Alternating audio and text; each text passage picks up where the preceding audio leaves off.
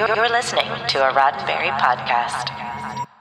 The Trek Files, Season 10, Episode 18, Call Sheet, The Child, September 21st, 1988.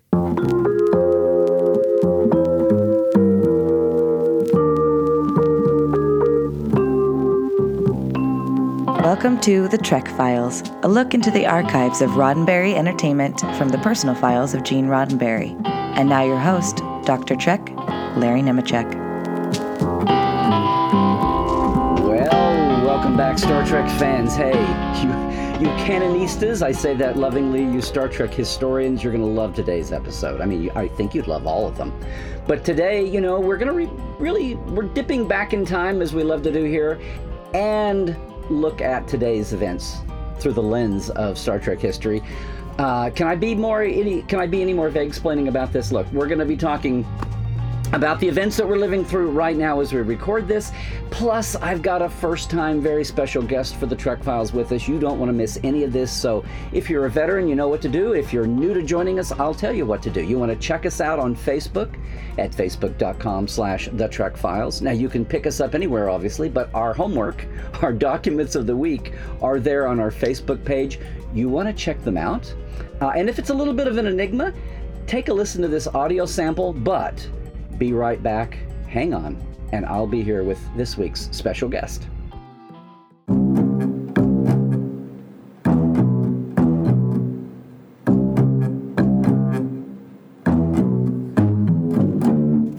Title, The Child. Day, Wednesday, September 21st, 1988.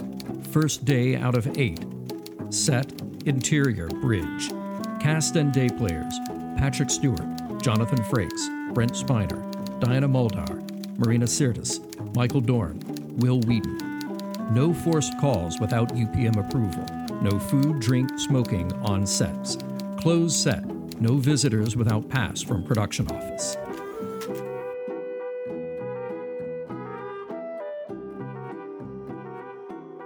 All right, you Trekophiles. Now everyone knows the story of The Child. We know it was the first episode filmed for the second season of Next Generation, but you know what? More than that, it was, and more than the story itself as it evolved, more than that was the time in which this was conceived. More than that, it was the history that was going on right in Hollywood and of course for Star Trek as well here in the spring and summer of 1988. And there was a writer's strike. Star Trek was being affected by the strike of that era, just as we're watching what's happening with the double actors and writers' strike right now as we record this. And I want to welcome to the show a first-time guest, though he's no stranger to you, and he's certainly no stranger to podcasting, who reached out and said, hey, let's talk about some of these issues and things today.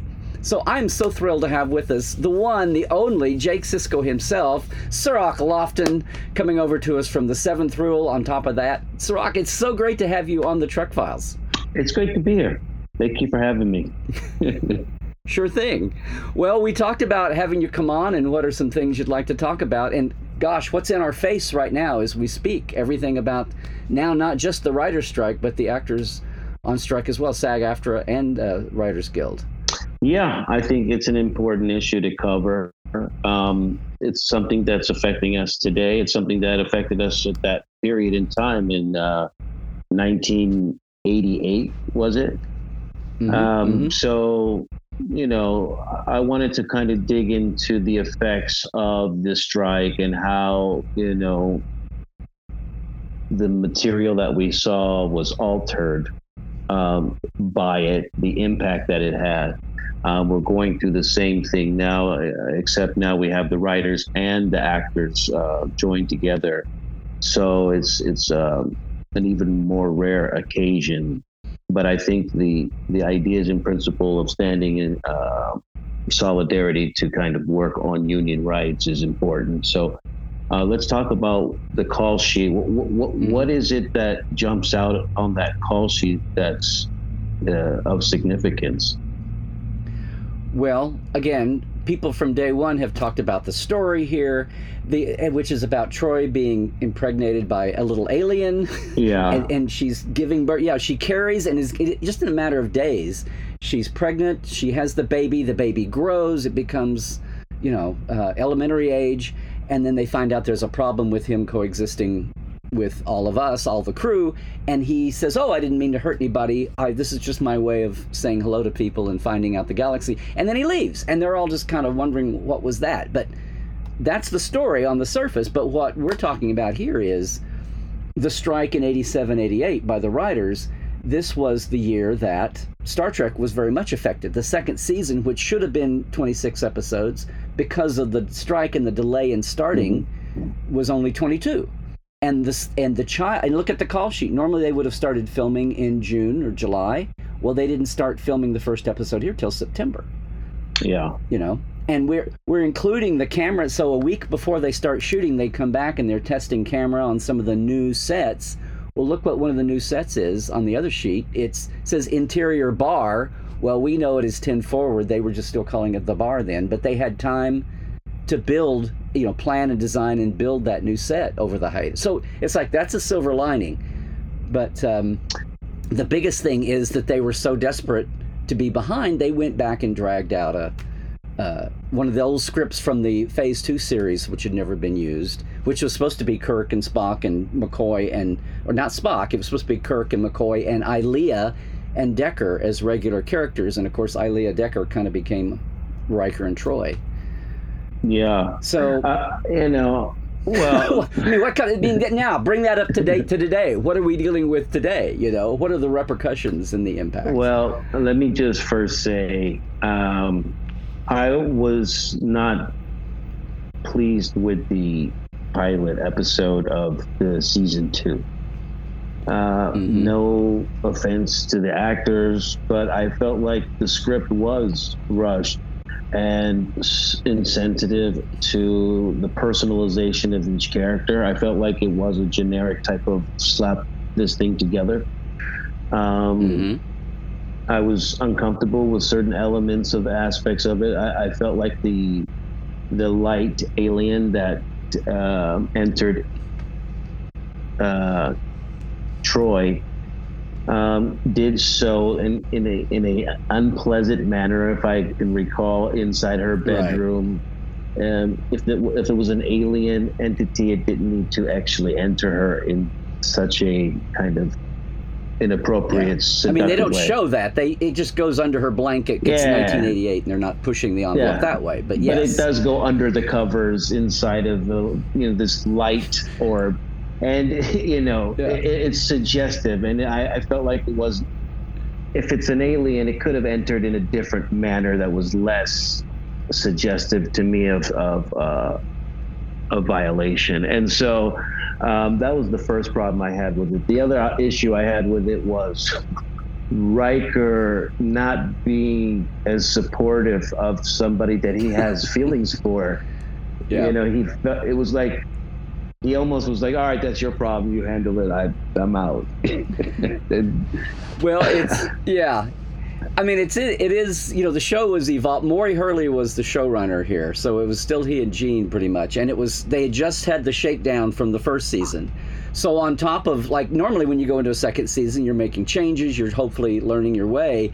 But here you've had, again, the strike interrupts everything and blows everything up, and writers can't work on it. So knowing that they're going to be behind, when the strike is finally over, they're racing to catch up. They've lost 4 slots, which has affected the financing formula. So he's pulled this out of, these are 10-year-old scripts from the 70s that they're trying to look, and what can we, to me it's like, well, of the scripts from that pile, if that was going to be what they're trying to utilize, this was the best thing they thought they had to rush out. But it really does feel like an original series-ish.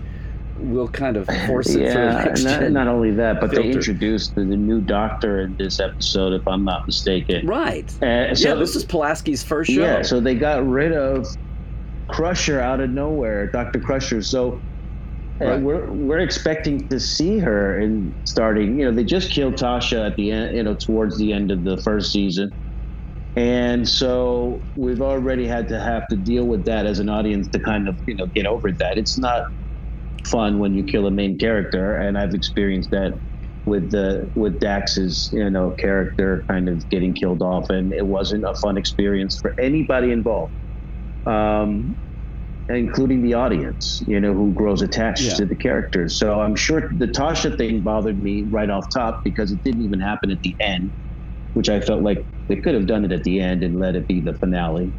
Right. And then right going on to the beginning of this season 2, here comes a new character, an explanation about Dr. Crusher, like she's off doing some teaching or something, and she just left her son, I guess, alone. Yeah. With his adopted family, his found family, right, as we'd say now. So that just reflects the importance of having continuity in the writer's room, I think.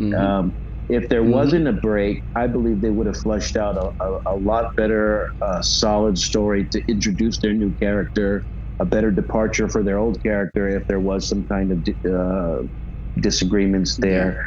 And they could have fleshed out a better story. I felt like this story was not complete, and it actually reflects in the few episodes going forward, not just this first episode, but the first 2 or 3 or 4 episodes are slightly off kilter and not really giving you a feel for where they had left off.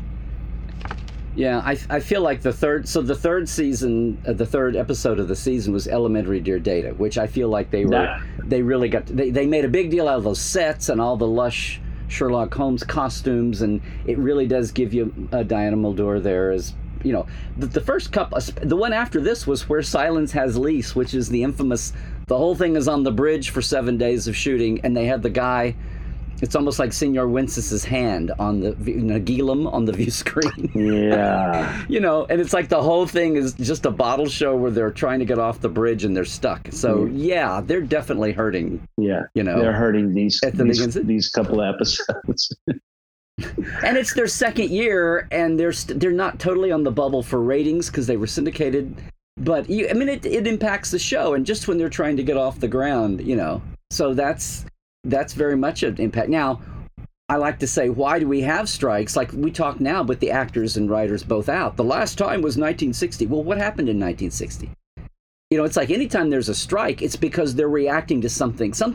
There's something new that the producers won't give way on. So in 1960, Lucy and Desi had just invented reruns. And everybody said, hey, we should be getting paid for part of that. And every time there's been a strike, it's because something came to a head over something new, like video cassettes and DVDs, or syndication or cable. And now it's streaming, but it's so big that they're both on strike. But it is, I'm glad you brought this up because it lets us talk about why, we look at this as history, but this is all affecting all the actors and writers and, the whole community, everybody who depends on that for a job. They're hurting. But the strike, what is, from the actor's point of view, how do you look at that? Well, it's like you said, as far as the industry changes and evolves, there's different ways of having to calculate revenue. And streaming has become essentially the dominant force in the media space at this point. And, we've seen every single major movie production company began to start their own streaming service, and they've been successful at it. I'm for the people. That's it. I feel like if there's a bigger pie, then the slices should get bigger too.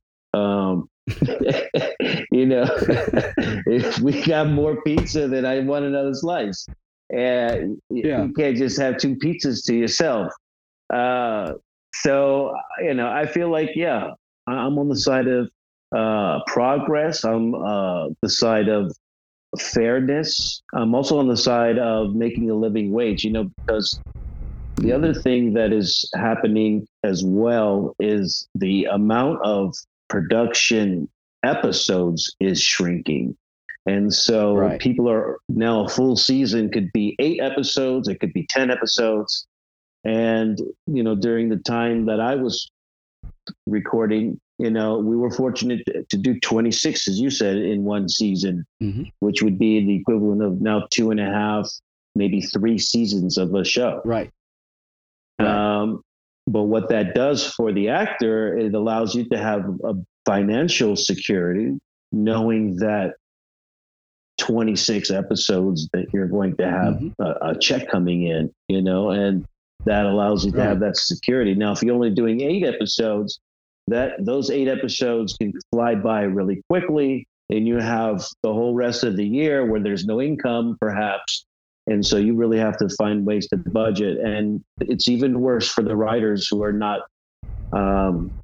getting the same kind of money that big movie stars or big actors are getting. So, I'm on the side of, and then all the crews. Yeah. Everybody is looking around for a job. You're only working. You've only got that. It was always the thing to say. Actors, like the guest stars, the working actors, are always looking for a job. But the regulars at least had something for several months of the year. And then if you wanted to go in the hiatus and do a movie or do something else, or do a play, or write or do something, you could do that. And everybody, no matter what the avocation is in Hollywood, the streaming model has just blown everything up, where people are all running around like chickens with heads cut off. I mean, people are having to scramble. The old formulas don't work anymore, and that's what the stress is behind all this. I think that's part of it. Yeah. The other part that I've heard from what I have read and talked to people about is the implementation of artificial intelligence and how far that can go. We can see it having the capability of writing. It can also create visual images. And there will be a point in time in which it could actually reproduce the conversation that we're having at this exact moment with the same kind of realism. And in those instances, will the likeness of the actor still be granted ownership? Will they? Will the AI Kirk 20 years from now, who can look like Kirk at any age that they want, will that benefit William Shatner? Will he be able to reap some kind of financial benefit from using his likeness, or will that be considered a separate thing? Right. And so those kinds of discussions need to be talked about, because it's not fair. Yeah, even beyond Shatner. If there's a one-off character who's in one episode, and for some reason 20 years from now they decide to blow that character up into some major character in a new series, is that actor who played it for a day or two as a guest star going to be entitled to, be able to reap something? Or even if they're not playing the character 20 years later, if they use their image and they're not being we're getting into really complicated, and the questions need to be asked now before later. And, there needs to be some kind of, at least, understanding going forward that people are going to be compensated for their likeness, for the work that they create, for the characters that they create, both the writers, the actors, they need to be compensated. It's just the way the business is going to go. There's going to be new ways to recreate stuff. And, that's what we're fighting for. And we've had writer strikes. I mean, the 07-08 writer strike, there was no Star Trek being produced aside from the first JJ movie, but a lot of the Star Trek writers and actors were out on the streets then. This is the first time we've had an actor strike with Star Trek existing, But the thing I love, just as a silver lining here, go back, there was a writer's strike in 1973 when they were launching the animated series on Saturday morning, and Dorothy Fontana was running it. And she has said after that at the rules of the time were all the writers who could not write for 1 hour, their drama shows, they could write under the rules then for her animated series. So she got top-notch writers to do half-hour animated. So that was like a silver lining, but still, they were fighting for something that year, and I think they got it. But we didn't even talk about actors appearing at conventions, which is a thing that, as we talk, is being settled. So. Yeah, the impacts on Star Trek of these strikes, it's part of our history, and we'll keep rolling with it. I hope it's always an upward arc. Well, I mean, it has been thus far, and I believe that it'll continue to be. The key is, to be resolute about what you're demanding, and and the solidarity in the union to stand behind each other to make sure that, we're negotiated with fairly. So, I stand with the writers. We were at the writers strike together not too long ago in support of them, and obviously, people in my profession, in my industry, I'm going to be standing behind as well. Right. At the Star Trek Day, which they pioneered in 2007 and now is a thing. Everybody has their theme days to get through this and suffer the sacrifice together, because, that's the greater good is what comes out on the other side. So hopefully. Anyway, Sirach, thanks so much for jumping in. And, there's so many, again, history is the light by which we illuminate the future, which is my favorite line from Discovery, by the way. That is a great line. And I here like we are. that. Yeah. So thanks again for joining us. We'll have to have you back sometime, man. Thank you, Larry. I appreciate you. All right. Hey, everyone. The Trek Files is produced by Roddenberry Entertainment, and all of our documents, and your chance to comment, and please do, are available at facebook.com/The Trek Files. For more deep diving of Star Trek behind the scenes, visit Dr. Trek and Portal 47. Yeah, that's me, at LarryNemecek.com. That's where you can also link in for all the new Trek Files swag and shirts, too, at our TeePublic shop. Trek well, everybody.